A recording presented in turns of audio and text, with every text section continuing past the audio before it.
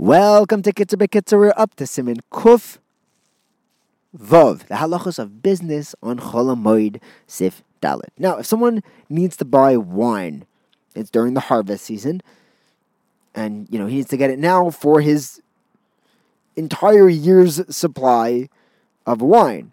And if he waits till after Yom Tov, the price of this wine is going to skyrocket. It's going to go up. He's allowed to buy an entire year's worth of wine on Chol HaMoed.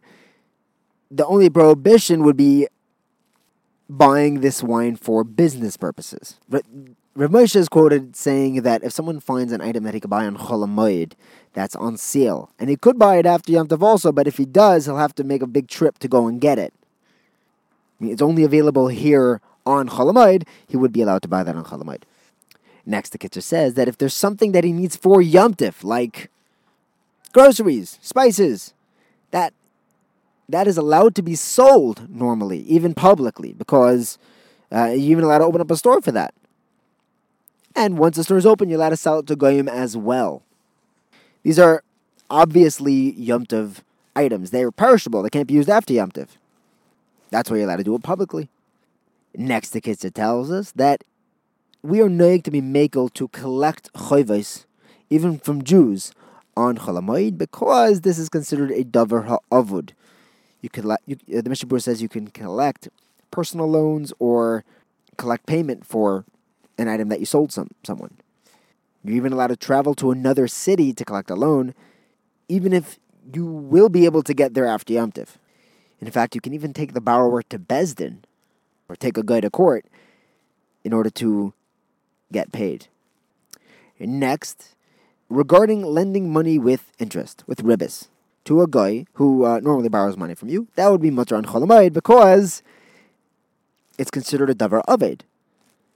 Because if the guy knows that there's 20 days a year that, how many days of Chol HaMoed? Is that 10 days a year?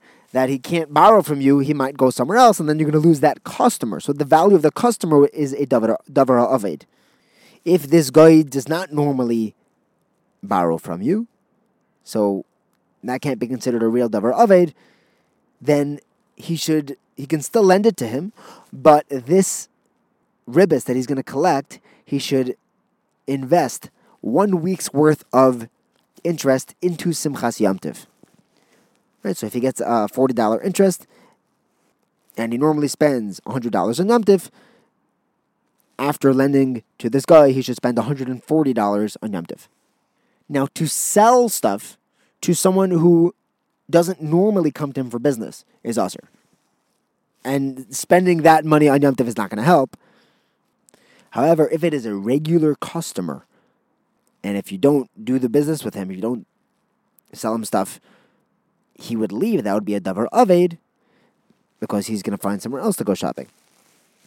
Lending is different than selling, because lending involves far less effort, less tircha.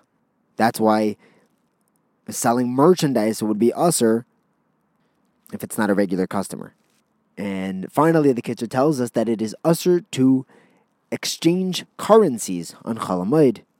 You should ask a Rav, though, if you need this money, if you need the change for Yom Tov. There might be a heter for that. Have a wonderful day. Save big on brunch for mom, all in the Kroger app. Get 16-ounce packs of flavorful Angus 90% lean ground sirloin for $4.99 each with a digital coupon. Then buy 2, get 2 free on 12 packs of delicious Coca-Cola, Pepsi, or 7-Up, all with your card. Shop these deals at your local Kroger today, or tap the screen now to download the Kroger app to save big today. Kroger, fresh for everyone. Prices and product availability subject to change. Restrictions apply. See site for details.